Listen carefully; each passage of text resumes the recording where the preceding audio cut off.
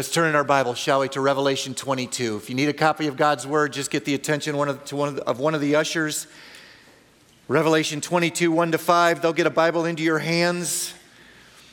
And boy, are you going to want it. Because these are glorious, glorious truths that I can hardly wait to get to. And that, most of all, I can hardly wait to worship because of. And this entire message, I kept telling myself as I was preparing for this, like, just get to worship. Just get to worship. And so we're going to return to a little bit of an extended time of worship, a little bit, at the end of all of this, and let the Lord fill and fuel our souls all the more, as I trust that He will from His living Word. We're nearing the end of our study of Revelation, and we're at the end of what it says about the holy city, New Jerusalem. And really, it's been a three-part message, if you will. I just didn't, frame it that way, part 1, part 2, and part 3. This would be part 3, but it's really been a three-part message on New Jerusalem, a three-part message on the holy city, the people of God, and the place of God for all eternity, New Jerusalem. It's what theologians call, you may have heard this before, I've certainly said it before, this is what theologians call the eternal state. What we've been talking about for the past 3 weeks, the eternal state. Not state in the sense of a nation, but our eternal state of being, our eternal state of existence, the eternal state. It's one way of referring to all this, but I think far better is the way that Fillmore Bennett referred to it. Sanford Fillmore Bennett lived in the mid to late 1800s, and shortly after serving in the Civil War, he moved to Elkhorn, Wisconsin. He moved there and he opened a drugstore, going on to study medicine and become a doctor after previously, before the Civil War, he was a teacher, quite the learned guy. He studied well, studied early. His dad led the way in all of that. A couple of other of his brothers became doctors along with him, but at this point he moved to Elkhorn, Wisconsin, and opened up a drugstore. But you also need to know that Sanford Fillmore Bennett was creative and wrote the lyrics to over 100 hymns in the course of his life. Love this. Goodness, am I thin this morning?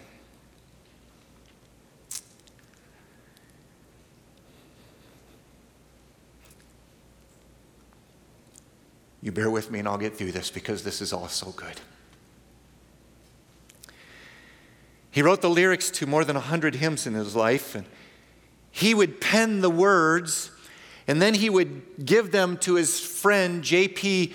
Webster to put them to music. So Bennett would write the words, the lyrics to the hymns, and then he'd hand them off to Webster, and he would do his creative thing with him. And that's where the connection to this passage in the eternal state lies. Because on one occasion, Bennett writes in his autobiography, Webster walked into his drugstore a bit melancholy, a bit down. So Bennett asked him what was wrong, as you might ask somebody that walks into your cubicle or place of business or office or home or whatever. You ask him what was wrong, and Webster replied, "It's no matter. It'll all be right by and by." And in a moment, Bennett said, like a flash of sunlight, he exclaimed, "The sweet by and by.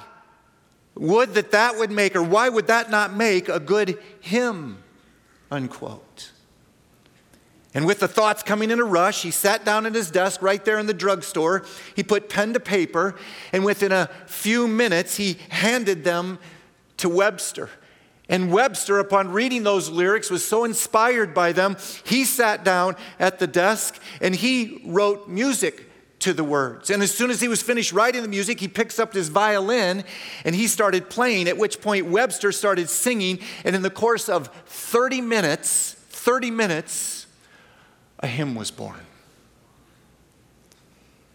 In the sweet by and by.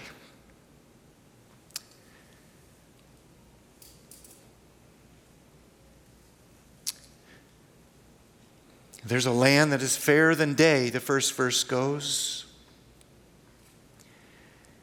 And by faith we can see it afar. For the Father waits over the way to prepare us a dwelling place there. In the sweet by and by, we will meet on that beautiful shore. In the sweet by and by, we will meet on that beautiful shore.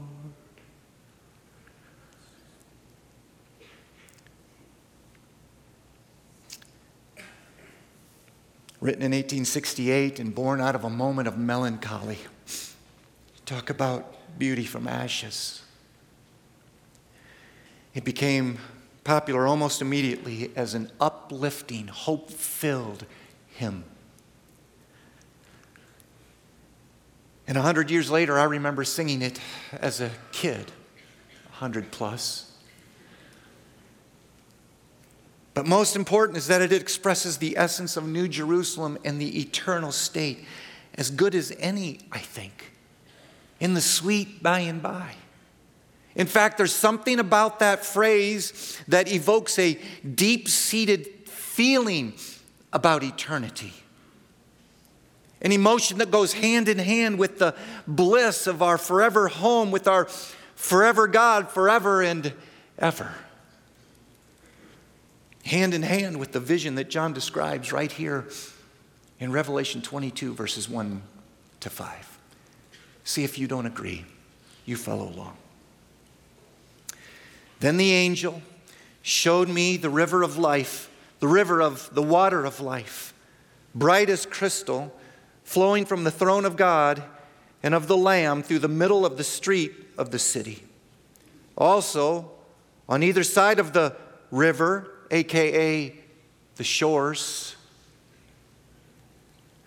on either side of the river, the tree of life with its 12 kinds of fruit, yielding its fruit each month.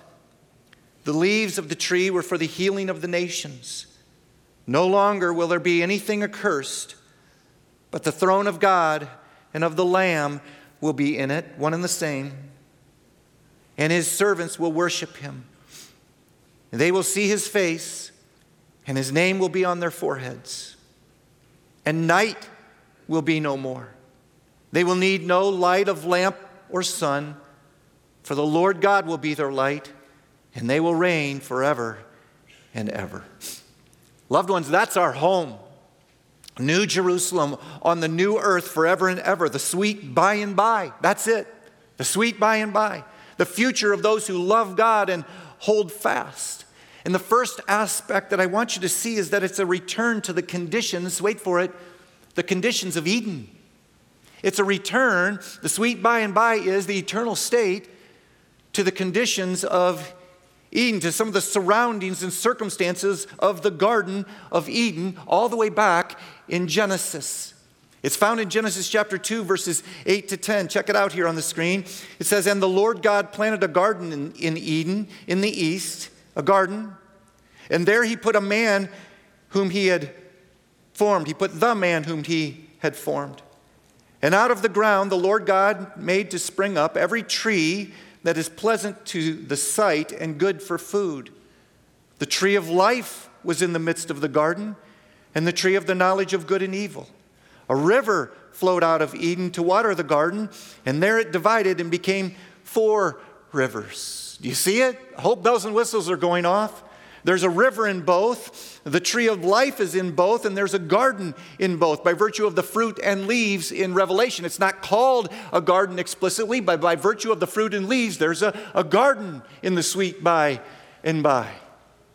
And that's not to say that it's a literal return to Eden, the eternal state, or a return to all of its conditions, but it sure is a return to the most important ones, like perfection and the absence of sin and the presence of God and sinless people. The similarities are unmistakable. Plus, oh, I love this one. Both are graced with a wedding. You ever thought about that? Both are graced with a wedding. The Garden of Eden and New Jerusalem are both graced with a wedding ceremony. The first between Adam and Eve, representing all mankind, and the last between God and the church, representing all believers. In the garden, Eve was united with Adam, and marriage was born. Marriage was born. In glory, the church is united with God, and our marriage is complete. Even referring to us as a bride in the previous chapter and the wife of the Lamb. We just sang about it. So the world began with a wedding in a garden, and the world ends with a wedding in a garden, making the sweet by and by all the sweeter. Second, it's the fulfillment of Ezekiel's prophecy. The sweet by and by is the fulfillment of Ezekiel's prophecy. And to see it, I would love for you to turn with me there in your Bible to Ezekiel chapter 47. Ezekiel 47, verses 1 to 12. You'll find Ezekiel right about the middle of your Bible, maybe a little after. Isaiah, Jeremiah, Lamentations, Ezekiel. If you get to Daniel, Hosea, Joel, you've gone just a little bit too far. Ezekiel 47, verses 1 to 12.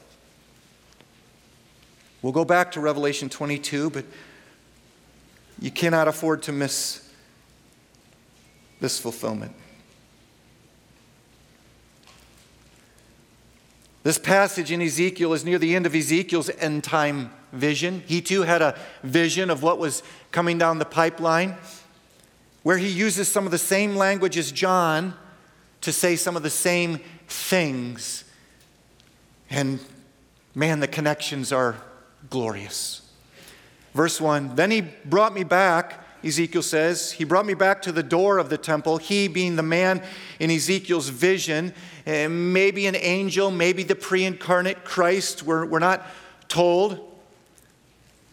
He brought me back to the door of the temple in this vision that he had, and behold, water was issuing from below the threshold of the temple toward the east, for the temple faced east. It's our first indication here in verse 11 that Ezekiel is speaking figuratively, speaking spiritually, because there was no source of water in the temple. None, zilch. Only God. Only His life-giving presence. Second part of verse 1, the water was flowing down from below the south end of the threshold of the temple, south of the altar. It's a vivid description. Then he brought me out by way of the north gate and led me around on the outside to the outer gate that faces toward the east. And behold, the water was trickling out on the south side. Trickling. Verse 3, going on eastward with a measuring line in his hand, the man measured 1,000 cubits, 1,500 feet, and then led me through the water, and it was ankle deep. Again he measured 1,000 and led me through the water, and it was knee deep. Again he measured 1,000 and led me through the water, and it was waist deep. That's not usually how rivers work, but in this case certainly is the case. It was waist deep. Verse 5, again he measured 1,000, and it was a river that I could not pass through, for the water had risen. It was deep enough to swim in, a river that could not be passed through. And he said to me, Son of man, have you seen this? Then he led me back to the bank of the river, implying that he had been swimming in it, I think. He led me back to the bank of the river. As I went back, I saw on the bank of the river very many trees on the one side and the other. Hello. And he said to me, the water flows toward the eastern region and goes down into the Arabah, that's the arid land around the Dead Sea, and enters the sea. When the water flows into the sea, the water will become fresh. That's the water of the Dead Sea will become fresh. Instead of dead and salty, it's going to be alive and new. Remember, he's speaking spiritually here. He's using physical things to describe spiritual realities in this vision that God has given him. Water flows into the sea, the water will become fresh. Verse 9, and wherever the river goes, I love that, wherever the river goes, every living creature that swarms will live, and there will be very many fish. For this water goes there, that the waters of the sea may become fresh, so everything will live where the river goes. He says it twice, I think, to emphasize to us that it's a river of life. Obviously, it's a river of life. Just like Jesus said in John 7:38, whoever believes in me, out of his heart will flow rivers of living water. Referring to the Holy Spirit and indicating that it's already happening. The river is already flowing to some extent. The river of life from the very presence and essence of God is already flowing within the hearts and souls of those who have received him by grace through faith.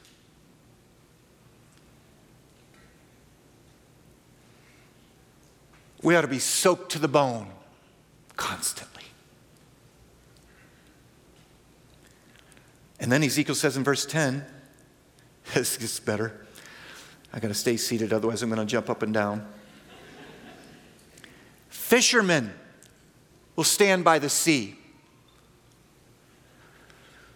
From En-Gedi to Eneglaim, that's 2 cities on the shore of the Dead Sea, it will be a place for the spreading of nets, which would have been unheard of in that day, and still is in this day, because nothing lives in the Dead Sea. It's dead. And yet fishermen will stand there and they will cast their nets where this river of life has flown. Its fish, Ezekiel goes on to say, its fish will be of very many kinds, like the fish of the Great Sea, the Mediterranean. To say that God's river is so powerful and so overwhelming, it will bring forth life from every tribe, tongue, and nation. Fish of many kinds. And once again, it's happening, isn't it? And just like Jesus said to the first disciples, follow me and I will make you fishers of men. Connecting his ministry and ours with Ezekiel's prophecy, and confirming yet again that the river of God is already flowing, but not yet full, flowing, but not yet complete. Then he says in verse 11, but its swamps and marshes, the Dead Seas, will not become fresh. They are to be left for salt, probably a commentary on the unbelief of some. And now check this out, verse 12. And on the banks, on both sides of the river, there will grow all kinds of trees for food. Their leaves will not wither, nor their fruit fail, but they will bear fresh fruit every month, because the water for them flows from the sanctuary, the very presence of God. Their fruit will be for food, and their leaves for healing. Just like John says in Revelation 22, a river of life flowing from God with trees on the shore, constant fruit, and leaves for healing. Far from a fever dream of an old man in exile, the Apostle John in exile on the island of Patmos, far from a fever dream or something, the sweet by and by is the fulfillment of Ezekiel's prophecy, starting with the ministry of Jesus. A ministry and fulfillment that's already, but not yet.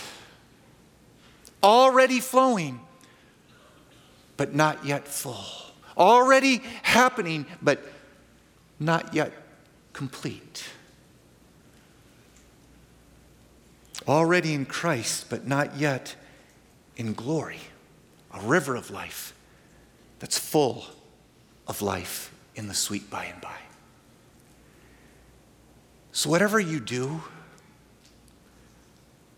and maybe this would be one of those, if you take nothing else from this message, which I pray that you take more than just this, but whatever you do, make sure you have it. The river of life flowing within you. Make sure you have it. Make sure you're in it. Waiting, as Ezekiel spoke about, and knee deep, ankle deep, and knee deep, and waist deep. And make sure you're swimming. Can we just say it that way? Make sure it flows unimpeded from God's heart to yours, so that today you're a fisherman and tomorrow you're a swimmer. Satisfied and refreshed and soaked to the bone in the best sense of the phrase for all eternity. Make sure.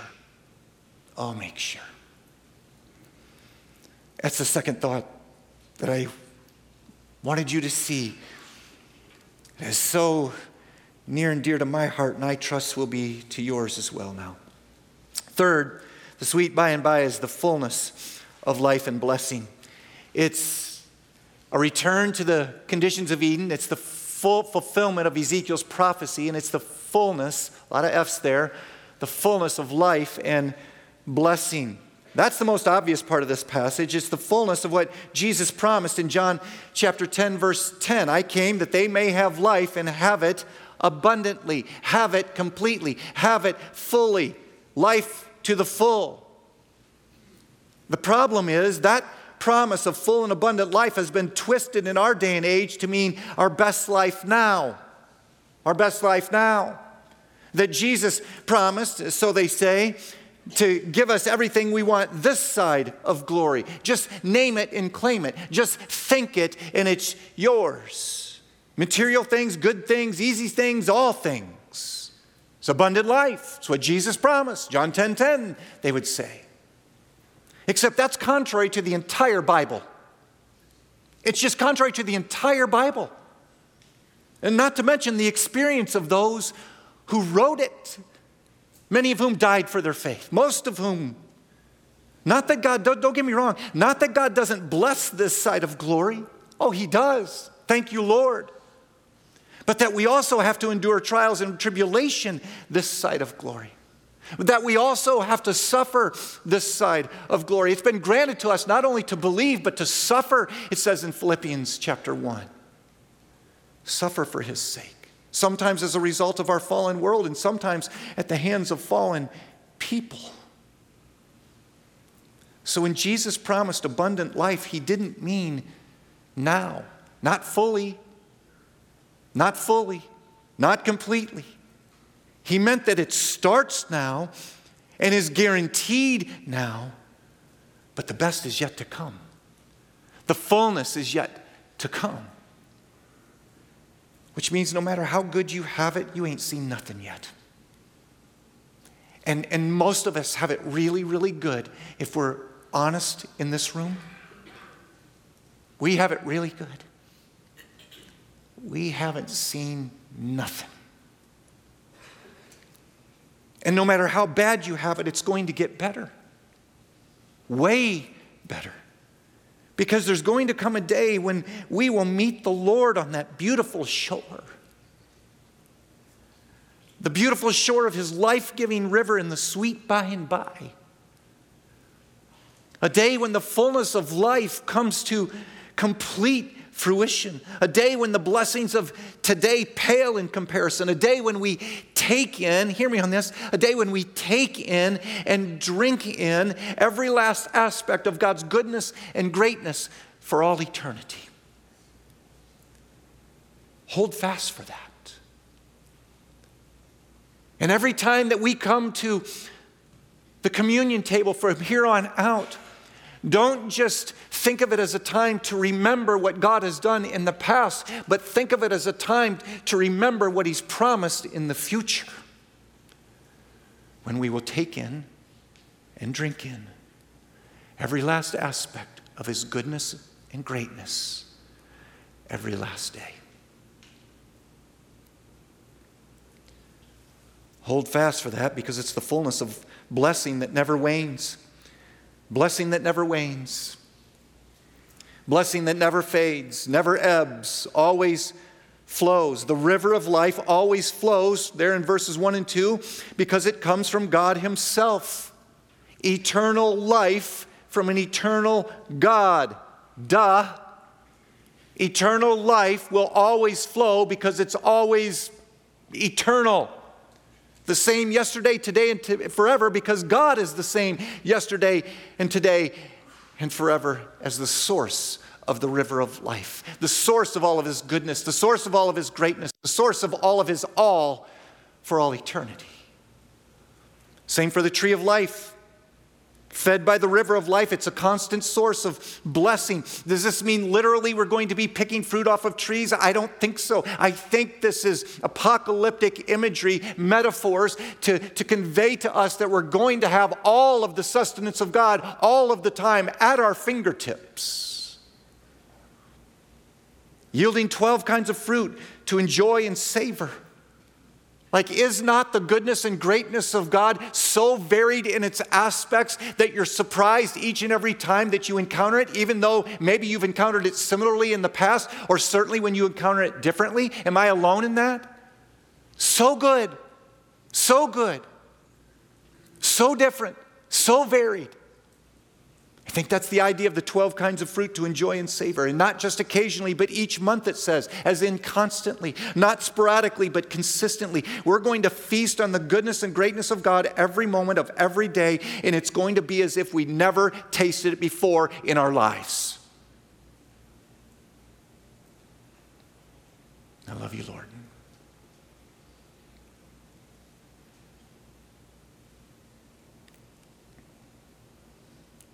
For your goodness never failing.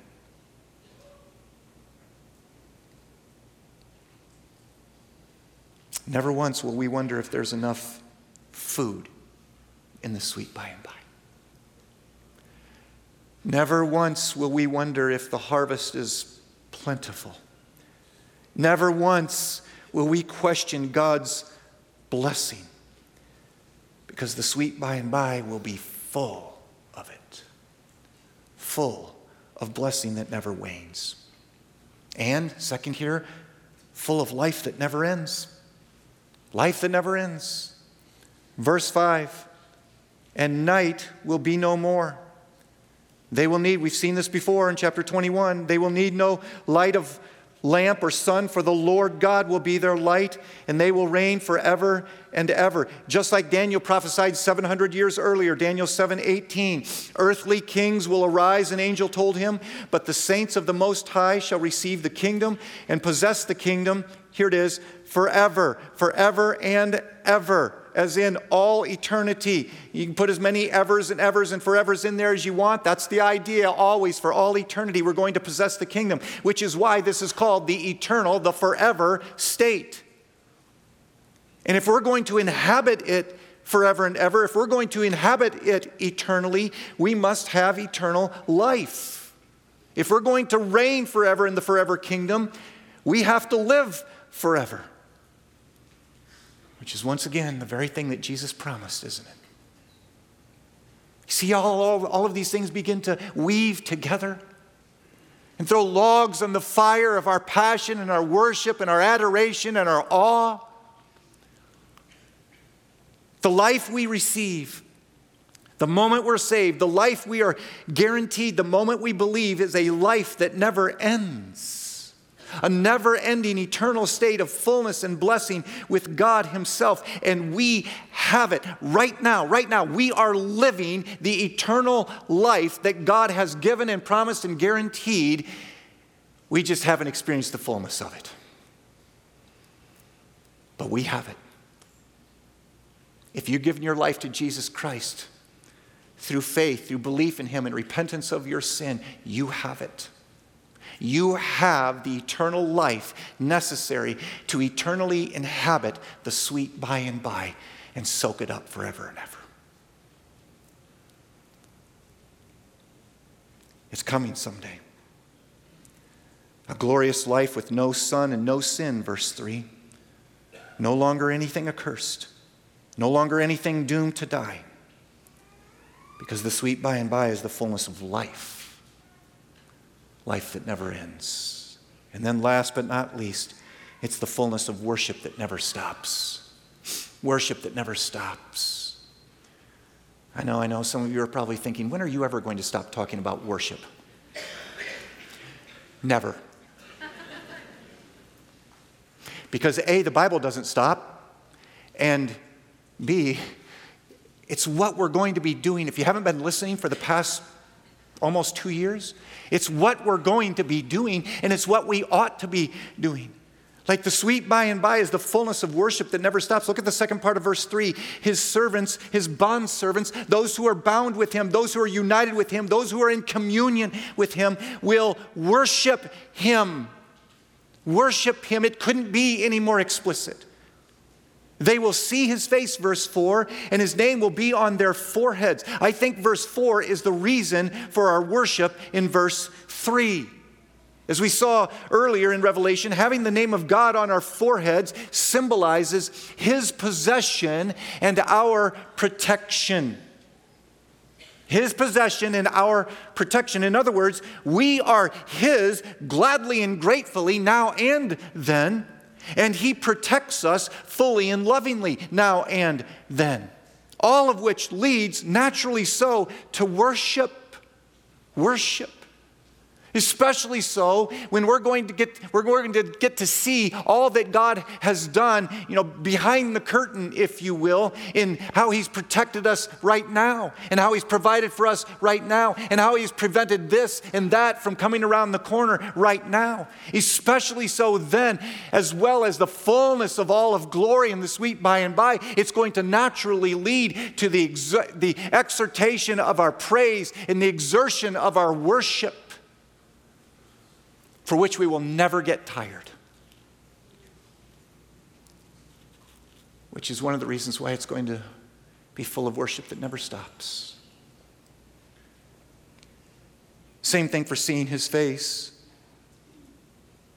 That too is going to lead to worship that never stops. That's something that hasn't been done since Adam and Eve. Seeing the face of God. Something Moses couldn't even do. Extraordinary leader and prophet, and one of the most humble men to ever live. He couldn't even see God's face. And it's something the angels don't do right now, at least in Isaiah's vision. The wings covering their feet and their eyes. Plus, God said in Exodus 33:20, man shall not see me and live.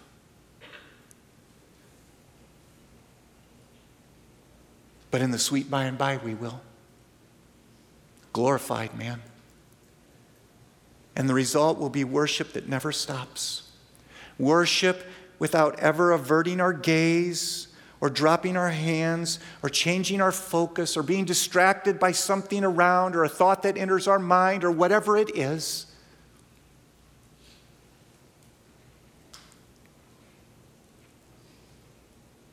It'll never stop. And when we've been there 10,000 years, bright shining as the sun, we've no less days to sing his praise than when we'd first begun. Don't miss that. Don't miss the wedding. Don't miss the fulfillment. And don't miss the fullness. Hold fast, because the shores of the sweet by and by await. Let's pray. Father, fill our hearts. Fill our hearts and fill our souls, we pray. Use these glorious truths, God, to spur us on and hold fast. And most of all, Lord, receive our worship. Oh, receive our worship, Lord. Forgive us, God, for